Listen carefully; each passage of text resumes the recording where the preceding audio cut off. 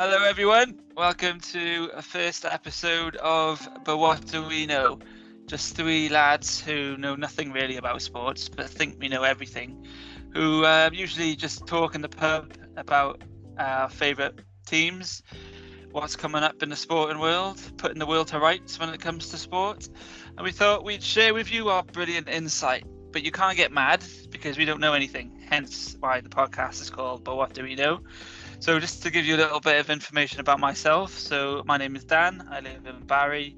I'm married and have a beautiful little girl and a dog. I'm a massive Patriots fan because I grew up just outside of Boston in the US of A. Massive Tom Brady fan. And Gaza has been my longest friend, my oldest friend.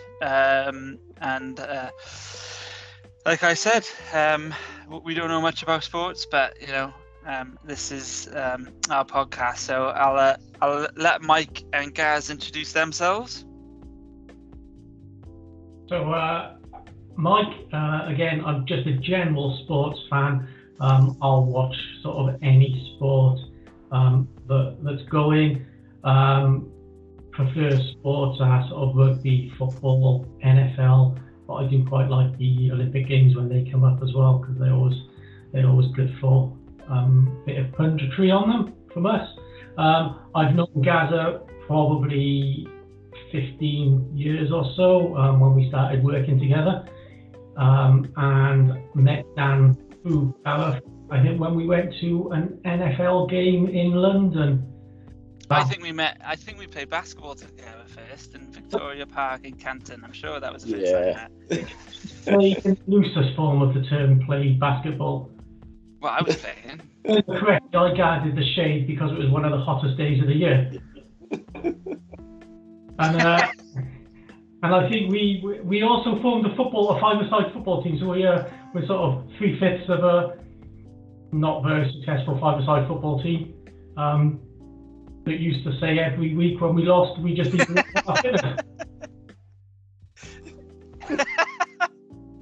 I think you've hit everything on the nail there. Yeah. Yeah, so a bit about myself. I'm Gaz, like all sports really, so yeah, so why not do a podcast and just talk absolute rubbish?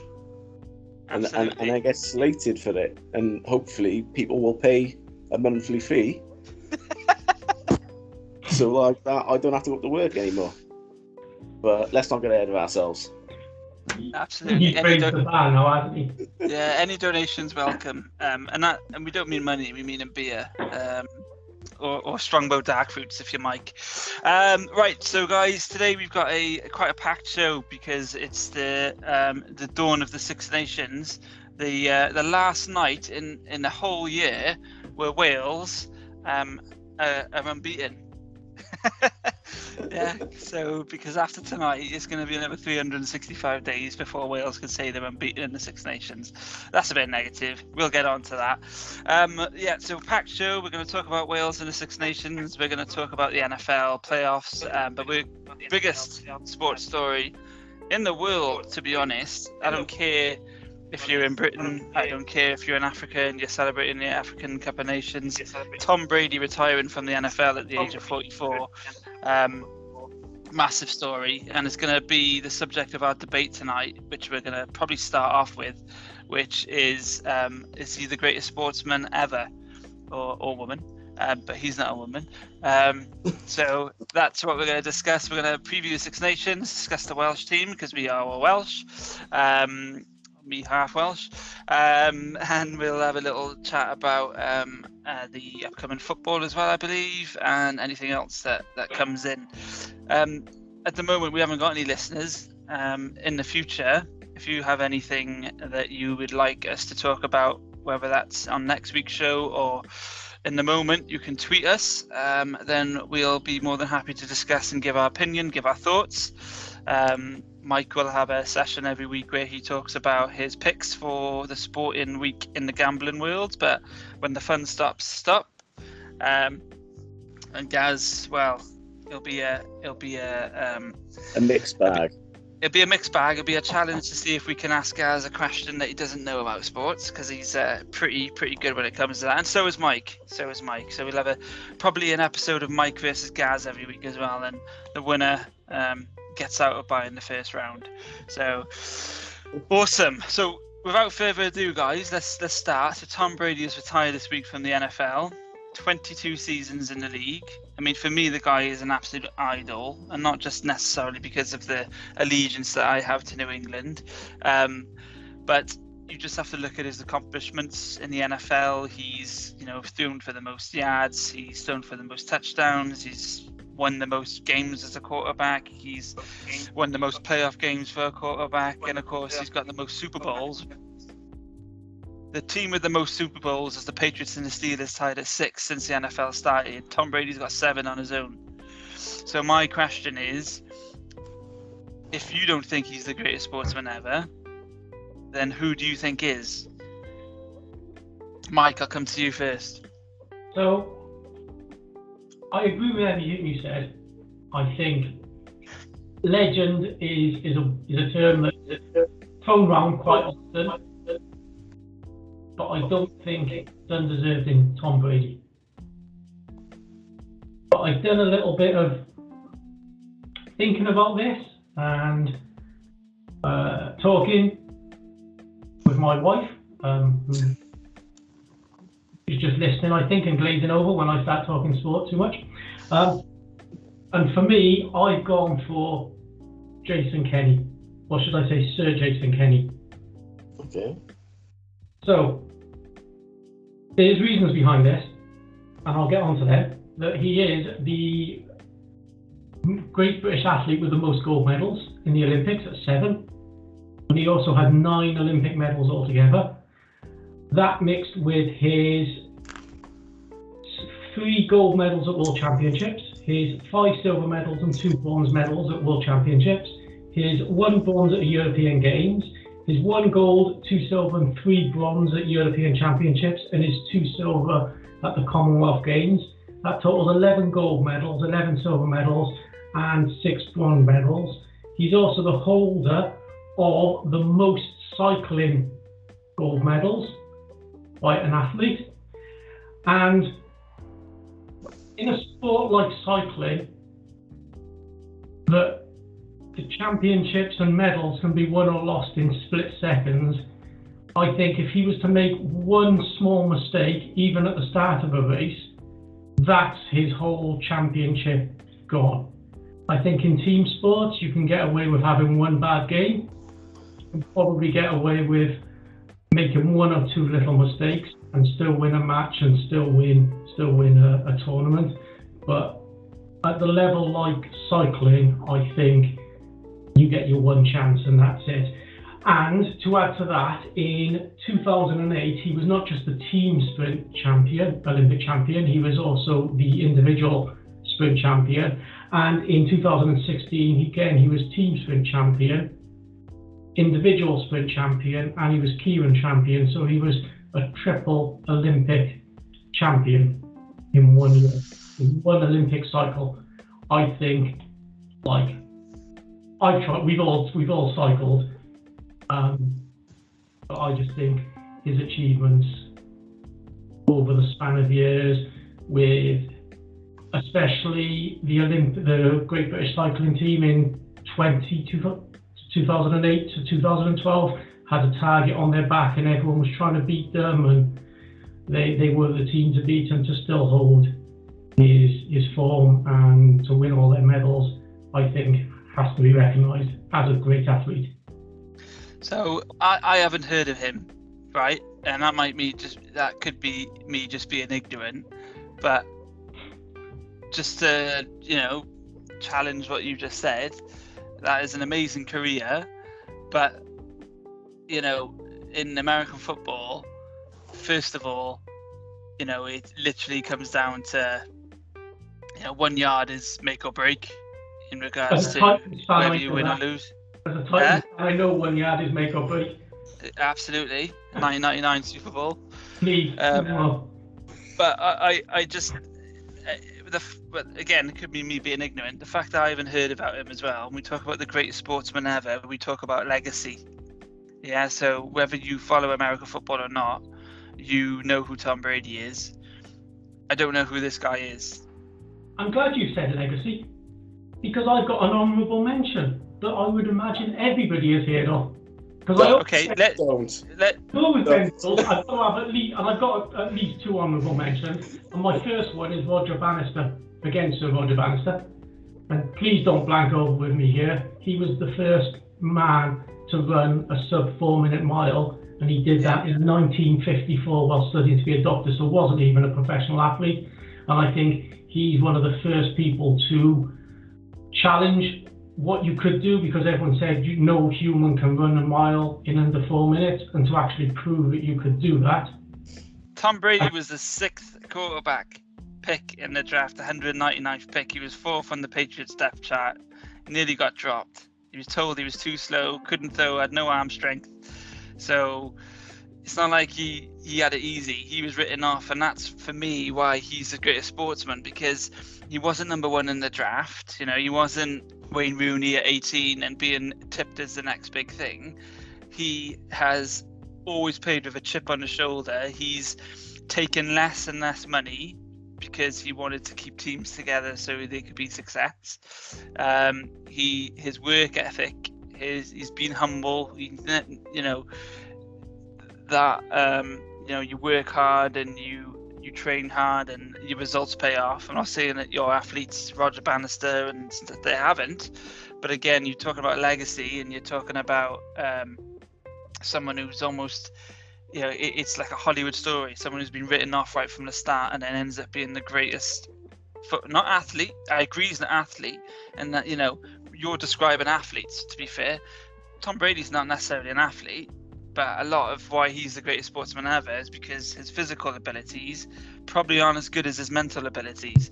And that is something that I think is why he's been so successful. And this is why we love sport, because we all have different opinions on what we class as being the greatest, or what we class as greatness ourselves. Gav, I'm sure you're going to jump it throw the name in now. So we're both going to disagree with the name you come up with. So yeah, well, so first of all, I will just say a few things about Tom Brady. He is an absolute legend, no question about that. Is he the greatest of all time in American football? Yes. Again, there's no question about it. The records speak for themselves. Is he the greatest athlete of all time? Not for me. Not for me. No, I agree.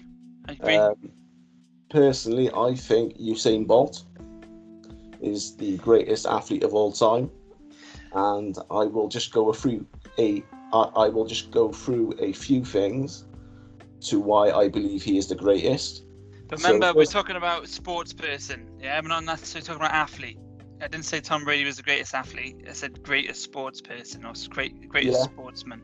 Yeah. Yeah. If you ask me to greatest athlete, I'd probably go Michael Jordan or someone else. Yeah. So I just want to make it clear that I know that I'm not saying Tom Brady is the greatest athlete. I'm saying he is the greatest sports person ever to suit up. Yeah. Well, for me, Bolt is the greatest ever, and I will go through greatest athlete or greatest sportsman. Both for me. Oh, okay. Yeah. Both for me. That is okay. Starting strong, isn't he? Yeah. You've swung for the fence here. Between 2008 and 2016, 3 Olympic Games, 8 gold medals. It should have been 9.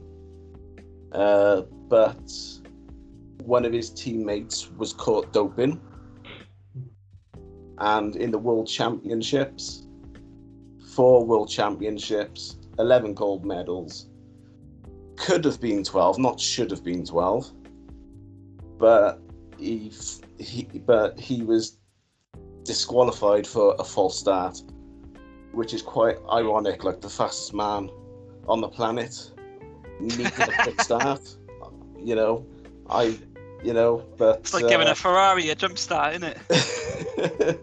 But for me, especially as Plum referenced, like the Olympic Games is the pinnacle of sport in a lot of people's eyes, and in terms of split seconds, whatever, and the 100-meter sprint, for example, like the whole world knows who the fastest man is over the 100 meters, so it's all eyes on you. Who's the fastest man now, then? Who's the fastest man now?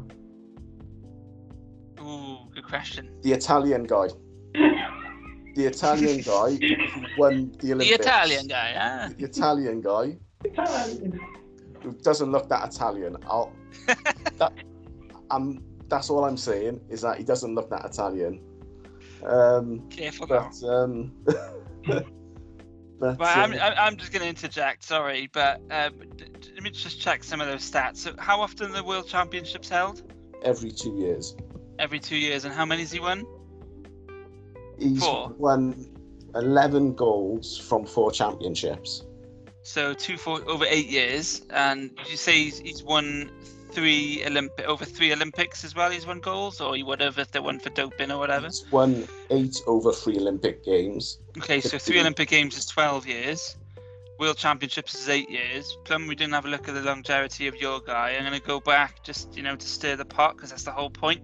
But Tom Brady's done this over 22 years. He won the Super Bowl in his first year starting, which was his second year in the league. Yeah, and that was in 2001. And then last year he won his last Super Bowl. He's been dominating for 20 years in a sport which isn't designed for the same player or quarterback or a team to be dominant for that long. In a sport where you get absolutely annihilated, I'm not saying that sprinters and stuff don't go through physical pain or whatever like that, but when you've got 250, 300 pound men coming for you, 40, 50 times a game, 16, 17 games a season, and you're not, and you haven't been injured, you've missed one full season. That's all he's missed, is one full season in a 22-year career period. You've got to look at the longevity as well, and that's why I think he's the greatest sportsman ever. I'm just going to say, can I just say, what I find really interesting is we've not mentioned any footballers. No, I thought that. Well, Gaz hasn't finished yet. I got a feeling he's got another person he wants to say. No. I find that quite fascinating, because it's one of the sports that dominates across the world, and the three of us, none of us have said that we think any footballer is amongst the. There are good footballers and there are legendary footballers, but it's interesting how none of us have said that a footballer. I've also got one more honourable mention. Bloody hell! Well, it's kind of one, but it's 2. Oh my God! I know. Had one. I know. You nearly got a 5-a-side team there of honourable mentions. Nearly. It's like the New Year's honours list. I know. When you say you can only pick one, I was going to pick 2 or 3. I just think we need to throw in the likes of Venus and Serena Williams for longevity, totally changing the way that female tennis was played, dominating, and then still into their 40s winning Grand Slams. That's a good shout, then. Yeah, I know. I don't know how successful Venus is. It's slightly more successful. Venus has had medical problems and was still. Sorry, Serena. I didn't know. I know she's younger, and I didn't know how successful she was. I know Venus is very dominant in regards to sort of up there as one of the greatest sports persons of all time. And I just thought, just for the titles that she's won, I think it totally changed the way that female tennis had been played. Up until that stage, I don't think it was ever played with the power game. I think a lot of it was the skill, the soft hands, the spin, the slices, the drop shot. I think they're the first to come in and actually with a power game as well. I'd love to watch you commentate a game of tennis. Absolutely love it. I love that. The spin, the slicing. I don't know. It just sounds like you're doing some magic with an onion. Yeah, I have a short, then they can put me on speed off. The only way I'm going to get sent to court Wimbledon. Gaz, you got any honourable mentions? I'm not going to have an honourable mention because I'm so, you know my feelings. But if you got one? Yes, well, my honourable mention is also from the tennis world. Ooh, Roger Federer. Roger Federer. Oh, you're going to go the other one. I don't know the exact stats, but he's won a lot. Okay. And although he's been in an era with Djokovic, Murray, Rafa, he's been more dominant across all 4 Grand Slams overall, whereas Nadal is mainly just dominated on clay. So for me, Federer, and just watching him play is a joy. He doesn't break a sweat. At all. So that's my honourable mention. I think it's interesting though, because I don't know.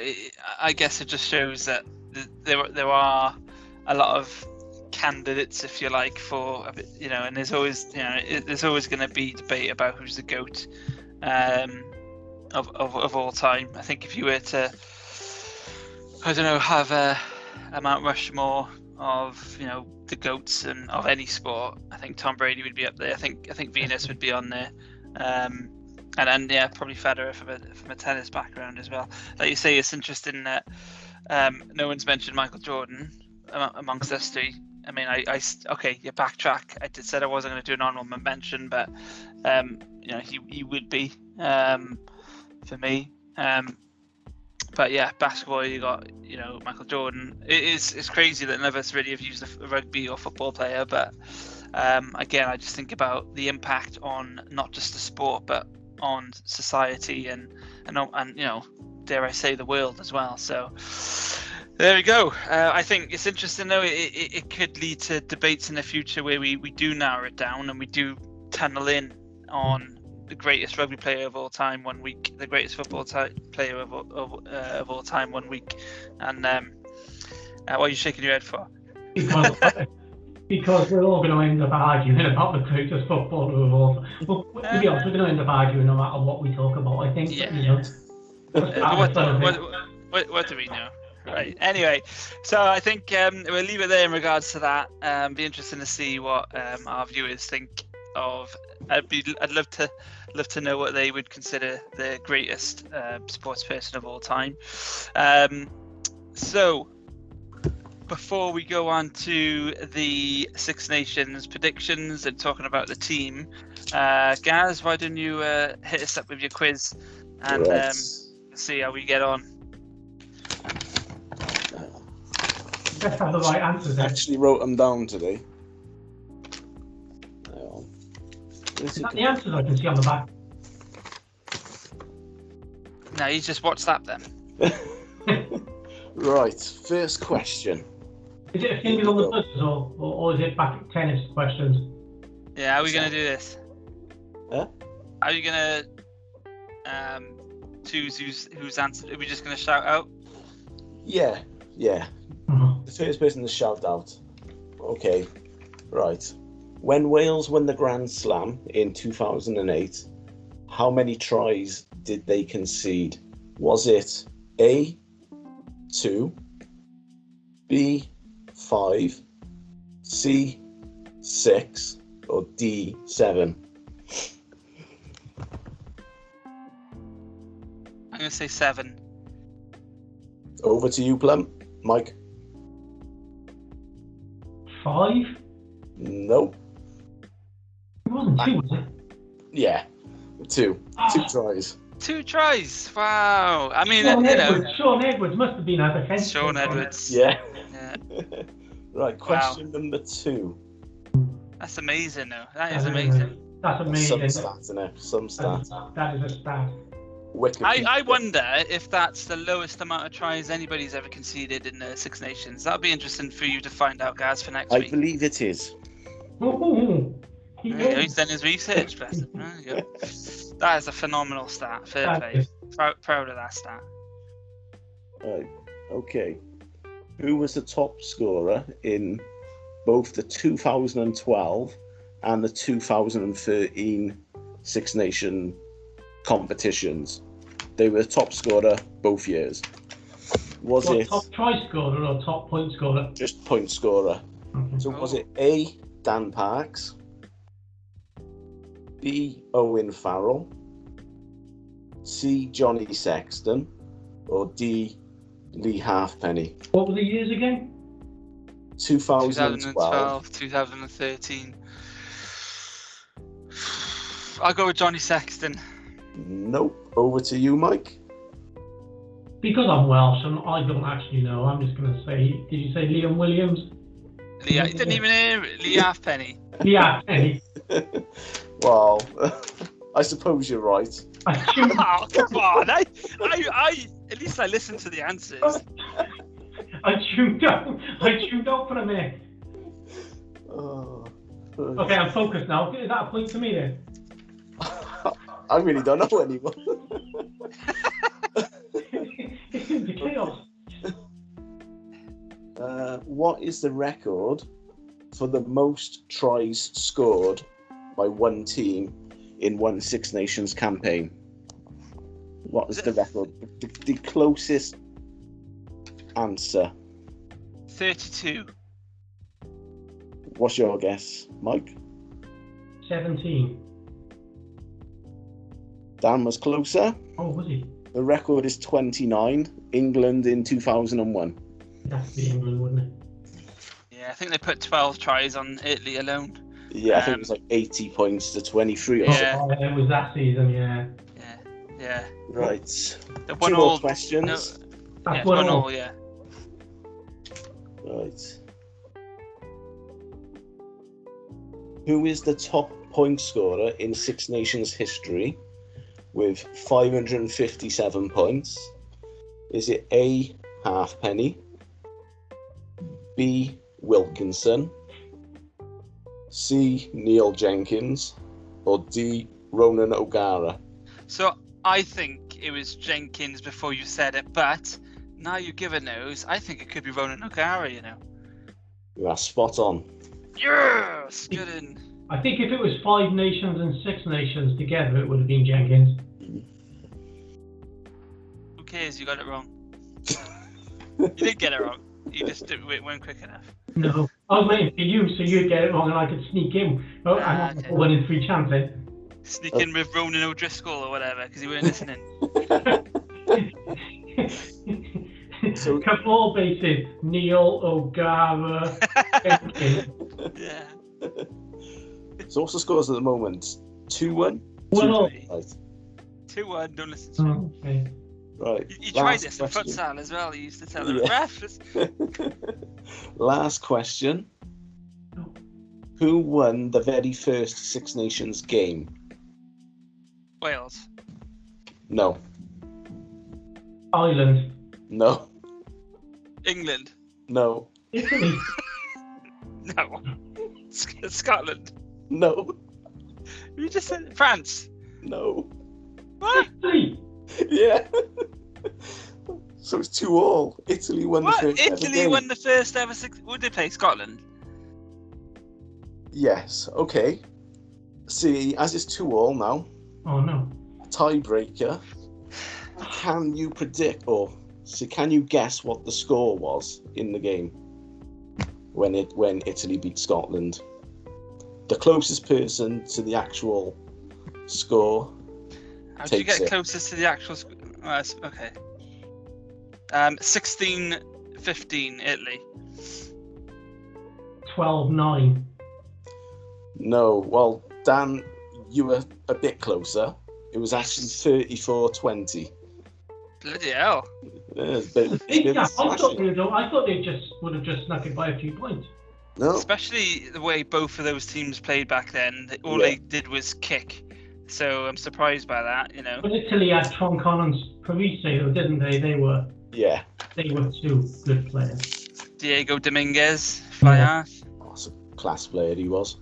Yeah. Good master. Was that the winger? Who? Was it Burgomaster, the winger? Marco.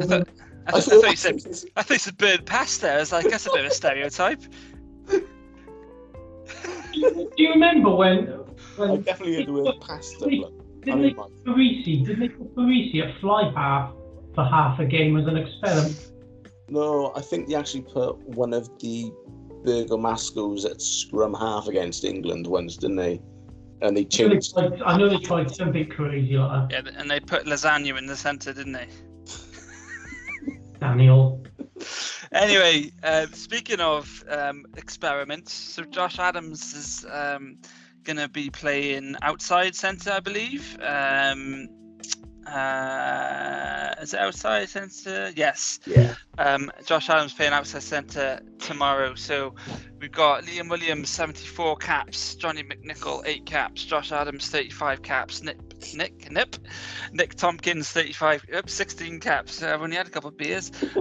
Louis Lightning Rees-Zammit 12 caps, Stan Bigger 95 captain, Thomas Williams 29 caps, Wyn Jones 38, Ryan Elias 23, Thomas Francis 60, Will Rowlands 13, Adam Beard 29, Ellis Jenkins 14, Tane Basham 7, Aaron Wainwright 34. So that is the Welsh starting lineup tomorrow. We weren't too far off. Obviously, we did have Adams named in our top 15, but we had him on the wing. We had McNichol on the bench. McNichol comes into the forte and is now on the wing with Adams moving into centre. So it means Jonathan Davis is on the bench. But we did agree that Tompkins would be the other centre, so we were right there. In regards to scrum half, the majority went for Thomas Williams. So while Gaz and Mike did, I went for Gareth Davis. But that was more who I thought should start as opposed to who I thought would. And then we had agreed on Aaron Wainwright, we agreed on Tane Basham, we agreed on Ellis. So we pretty much had it spot on, lads. So well done. I say well done. If we get tanked tomorrow, then we look just as daft as Pivac. But then again, you can only play who you got. And it's going to be a tough game tomorrow. Everybody is writing Wales off. I don't know if you've paid much attention to the press this week. I guess understandably given the autumn with Ireland's wins against New Zealand obviously, but they also beat Argentina and I think it was Georgia, but certainly beating New Zealand, the power that they showed in that game is going to be a bit worrying tomorrow. So I guess the situation is, what do Wales need to do to get a result in Dublin? Gaz? Try and get the game called off somehow. I really don't fancy fire our alarm chances. in the Irish hotel. I really don't fancy our chances tomorrow. Like a lot of the media do seem to have written us off, and I can see why, to be honest with you. There's a lot of experience missing from the front five, especially. Ireland's squad looks pretty strong, especially their pack. I think they're going to try and grind out a victory, but I think the last 20 minutes, I think they'll probably do us and make the score look more convincing than it probably would normally look in a Wales-Ireland game. Normally tight affairs, so I don't know what you guys think. Well, Mike, I mean, what do you think Wales need to do to win? I think they need to keep the ball on the field. I think, as Gala said, alluded to, that they do have a very experienced front row, so very experienced. Probably they want lots of stoppages. They'll want a scrum against the Welsh team, because I think they'll have the upper hand. They'll want lineouts. I think they'll challenge the Welsh lineouts, and I can see at least 2 lineouts being turned over. And going back to the autumn internationals, Wales did have 2 great attacking lineouts, and they turned the ball over twice, to use an NFL phrase, in the red zone. I'm not as pessimistic as a lot of I've read in the press about Adams being outside centre. This hasn't been something that's just been thrown together. I think they've had a few weeks of training, and I think he would have probably, I would have liked to have thought, and if I was in the coach's situation, I would be priming him for that position, with knowing how many other players are out injured. And I would say that I would not be surprised if the game wasn't going Wales's way, that McNichol and Williams will swap positions, which might throw a different dimension, because McNichol is much happier at fullback, and Liam Williams is quite a competent winger. But then again, what do I know? Interesting. I mean, I wanted to talk about, I think that probably both of you know a bit more about rugby than me. I think I do know quite a lot about rugby, but as a compliment to you guys, I think you probably know a bit more. But I agree that it's going to be a very tough ask. Maybe it's I love the psychology behind sports, right? And I just think, if I'm Wales at the moment, we're not just tipped to get smashed tomorrow. We're tipped to be pretty much playing, a wooden spoon playoff game. At the end of, in the middle of March, it's going to be either us or Italy who have the wooden spoon. So I just think if you're a coach and if you're a player as well for Wales at the moment, you've got to be using that. You've got to be really using that energy just to think, wow, that's really going to spur me on. And I know that it takes more than just, like a want to win and a fire in your belly to pull out a result. But I just think Wales have always played better when they're the underdogs, and they're just getting absolutely so, again, written off tomorrow. I don't know if I'm setting myself up for failure, but I just got a feeling that the Wales, I don't know, they could do something, or like Gaz said, they might just keep it close, and then they might just lose it in the last quarter, So it'll be interesting. I think I'm excited. I mean, Ireland are very physical. They're going to win it on the ruck. I think that's where we need to make sure they don't win it. I think having Josh Adams though in centre and having Louis Rees-Zammit in the wing, Nick Tompkins. I mean, he's quite creative. Questions are going to be on his defence. Obviously, Liam Williams, Johnny McNichol's in form. So, I think there's some creativity and pace there in the back line. I say back line in the backs. And again, not to say that Ireland haven't got that pace or creativity, but I think it'll be a closer game than a lot of people are saying. I think you concern the Irish defence. I think our back three running onto a ball is going to be a handful for any team. Yeah. And and the one thing that I've not seen a lot of, and I don't know whether it's a conscious thing with international fly halves or they're just not used to it, is I've not seen much of the 40-22 kick being used. Now, I watch a little bit of a rugby league where they've been doing the 40-20 for a long time, and I know the Welsh line-up isn't particularly strong, but I don't know whether we need to make more use of the 40-22 just to get some territory. Because if you're going to make a mistake or give a penalty away, at least give a penalty away 22 yards from their line rather than 22 yards from your line. Make them attack you from 80 yards.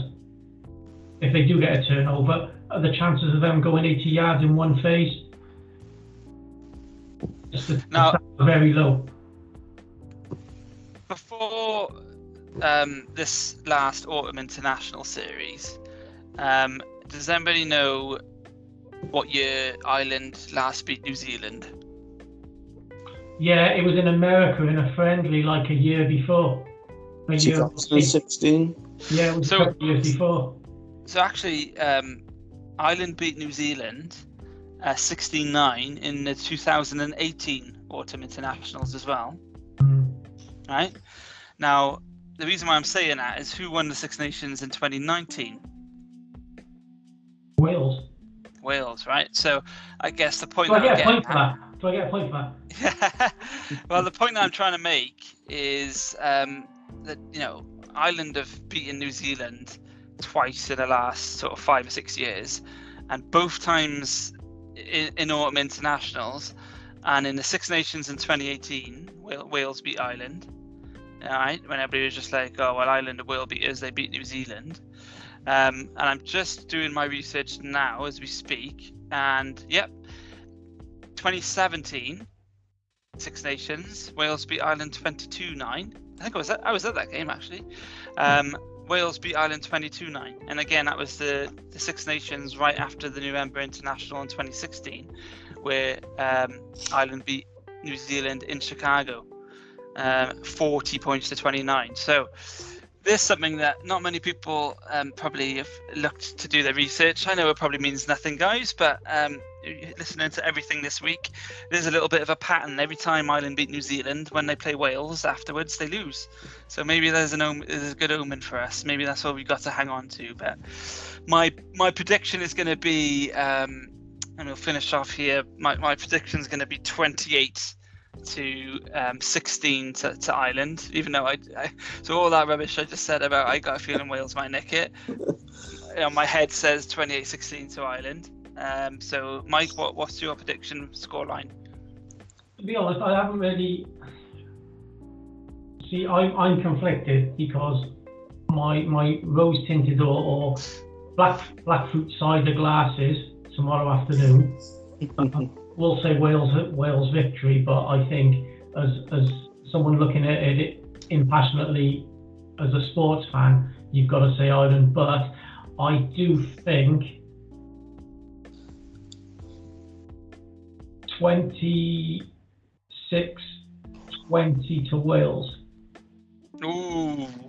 Wait a minute, you just said I've got to use my thing as a sports fan and use my head. No. I'm not going to apologise for being a passionate Welsh supporter. Let me have but like I said, I really think Wales might. Something in me says Wales are doing, and like you, I would love it more than anything if Wales won, but I still can't logically see it happening. But that's fine. 26-20, Gaz. I've got a feeling it's going to be. It's going to be Ireland 24-16. So just over a try ahead. No. Ireland they are just going to target our lineouts and. Yeah, I think so. And the scrums. I think the lineouts and the scrums. I think the scrums we might hold our own a bit, but the lineouts and the driving balls is really what's going to affect us, and keeping people on the pitch and not in the sin bin. And this is what I'm going to say, because everybody is saying we only won last year our games because the opponents were down to 14 players. When you enter the field, and they're blaming the referee, and I think that's unfair to blame the referee, because the referee's not the one who's shouldering into someone's head or charging in late. If you're going to do that as a player, you're leaving the referee no decision. And even if the referee makes the wrong decision, it's going to go upstairs to the TMO. He's going to go, let's look at this again. Like the Scarlets game last Friday night. Yeah. And I think that there is so much, the referees are under so much pressure of a duty of care to the players' safety on the pitch, that I think the players need to take responsibility for that. And you can only play what's against you. So if a player has been sent off for foul play, well, that's all part of the game. You know, we would, if it happened to Wales and we get a player sent off, we're going to grumble, we're going to moan about it. But deep down, we know that if someone's come in from 10 yards and they've gone shoulder straight into the top of someone's head to clear them out, and they're going straight off their feet, at the end of the day, we can't. Gaz, you're laughing, I think, for the same reason I am, which is, in 15, 16 hours time, we're going to have Plum, we're going to be restraining him.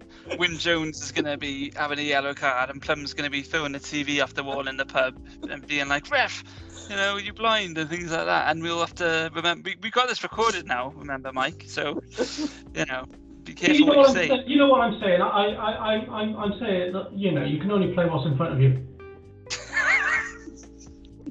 I'm there with the cliches. I love that. Cliche, full of cliches. At the end of the day, you can only play what's in front of you. I expect that from Gaz, not Mike.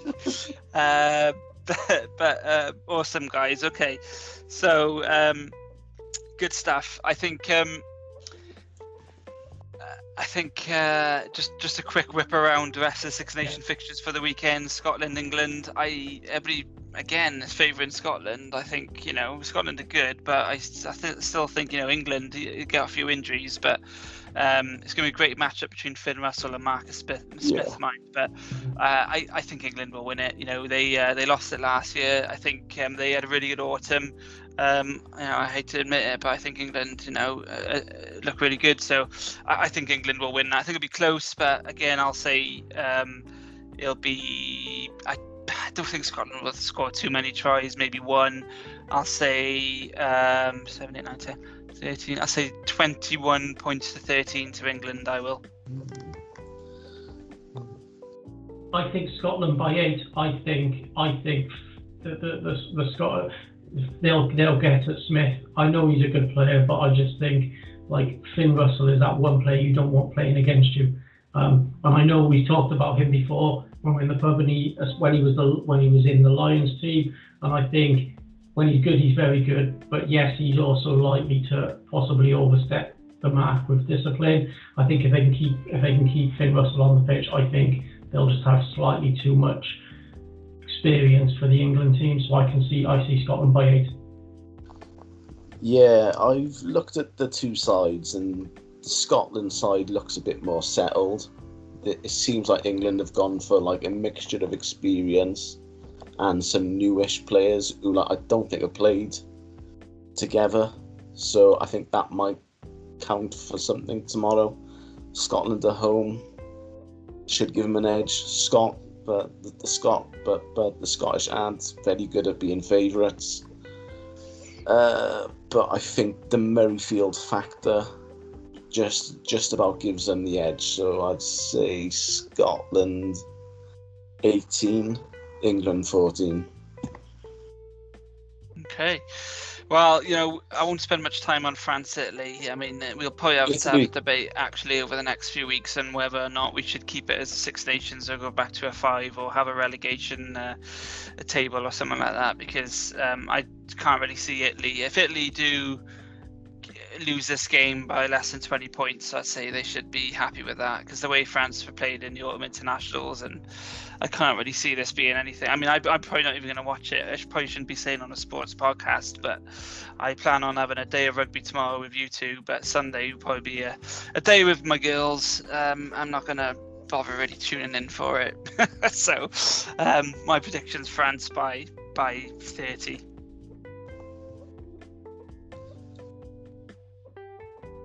You kind of left me nowhere to go. I think France, to be honest, I think France are the favourites for the Six Nations since Sean Edwards has come in. I think they've always been dangerous attacking runners, and I think he's just solidified the defence. I think we were watching the last Six Nations, and when you see the French defence, you very much see how the Welsh were defending 3 or 4 years ago. And it's a solid, and as Gareth's stat earlier proved, when they only conceded 2 tries in one of the championships, it's a tried and tested format. I can see France by 30 or 40. For me, they're going to win the Six Nations. I wouldn't be totally surprised if Italy don't score a single point in that game.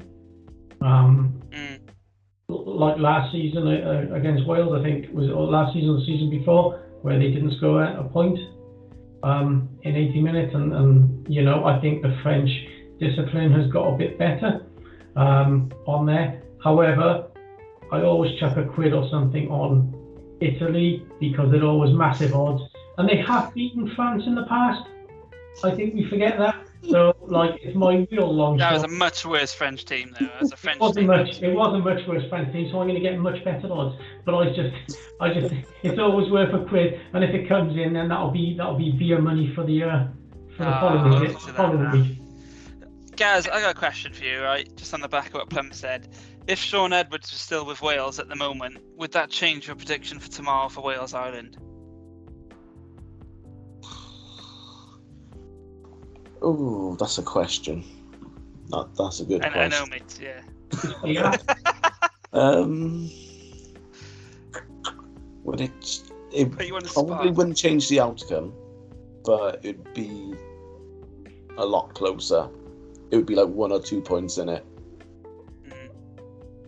it just obviously came to me that question when Mike was talking about Sean Edwards and how we defended 3 or 4 years ago. Because again, this is a topic for another podcast. But Pivac, yes, he won the Six Nations last year. There's and that probably gave him or saved him. I say saved him, but obviously we had a disastrous autumn before that in 2020. We got the 2023 World Cup. It's coming up quick. So how much does the Six Nations put pressure on Pivac to deliver a good Six Nations ahead of the Rugby World Cup? For me, I think, and I'm going to be shot down here, I think performance and how they play this Six Nations is more important than the result, personally. I love how he paused then. He paused because he was expecting us to be like, wow. I was expecting backlash. No, I'm with you. I'll be honest. I hate to agree. No, but I'm with you, Mike, because I think you're right. You've got to use these tournaments to build, and as long as there's progress, and like you say, it doesn't necessarily mean the result. But the whole reason they got Pivac in was because that he was supposed to had this idea of playing expansive rugby. Now, that's not going to come overnight, but you would expect over a couple of years for it to come in. He's got some young blood in there now.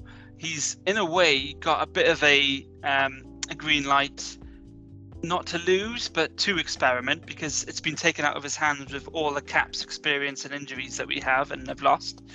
So he has got a license to, I'm not going to say a license to thrill, but he's got a license to get away with trying some new things. So I think as long as there's a bit of passion and there's a bit of creativity and we try some things, that's all. I mean, looking at tomorrow as well, as long as it's not an absolute thumping, and even if we lost but we scored some really decent tries and we were competitive at the breakdown, then I'd enjoy then having a couple of beers afterwards and not being miserable and watching the Scotland-England game thinking, well, we gave it a good shot there. So yeah, I agree with you, Mike. Gaz, I don't know what your thoughts are, but yeah, well, I do think with Wayne Pivac, I think that I don't think that he knows his best side yet.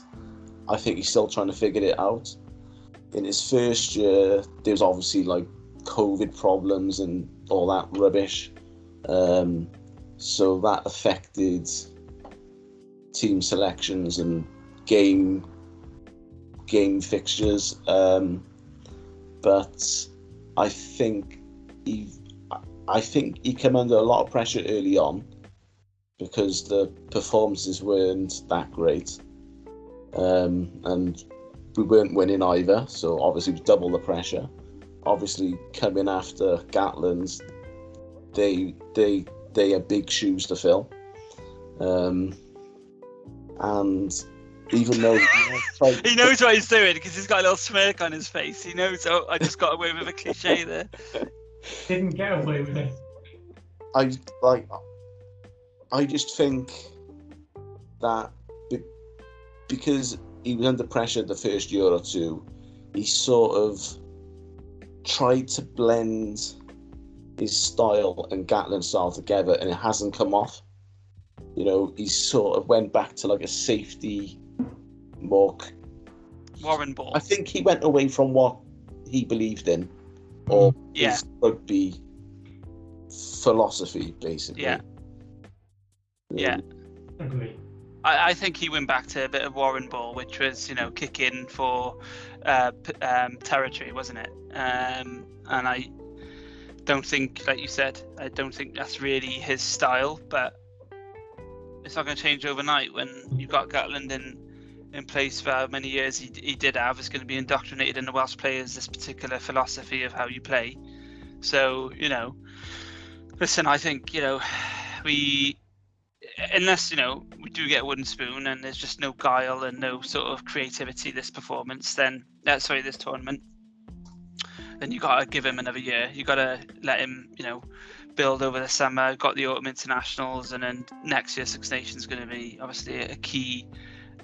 We know for momentum, if you think back to the 2019 Grand Slam Six Nations that we won. You know, that played a massive part in how far we got in the World Cup. I have no doubt about that. So, yeah, we got to give him a chance. It'll be an interesting Six Nations. I'm really looking forward to it, though. I just think, you know, just as a rugby fan in general, yeah, we've heard about it now for a few months, but apart from Italy, it's anybody could really win it.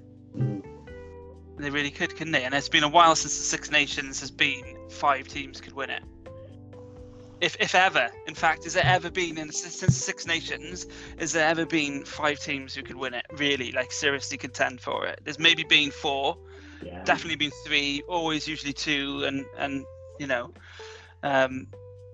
maybe sometimes 1, but very rarely is there like, they're going to walk away with it. I mean, even this year, France are favourites, but they're not, you know, no one's going to touch them. You've got France is playing well, Ireland.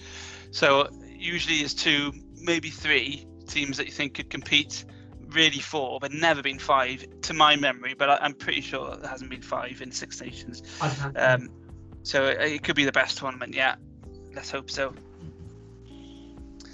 All right, then, lads. Well, it's been an absolute pleasure. I think there's a few things we can take away to bring over to next week. We got the predictions for the games, so we'll analyse the rugby next week, and we'll have a preview of the Super Bowl. And of course, if anybody watching has got a topic that they want us to discuss or want to share their thoughts on anything we've discussed tonight, then please share.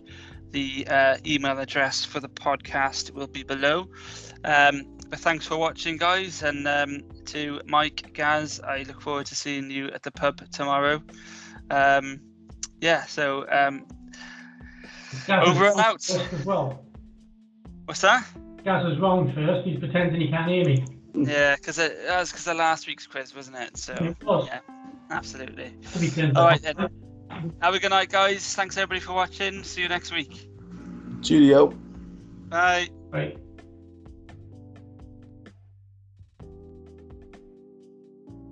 That was good.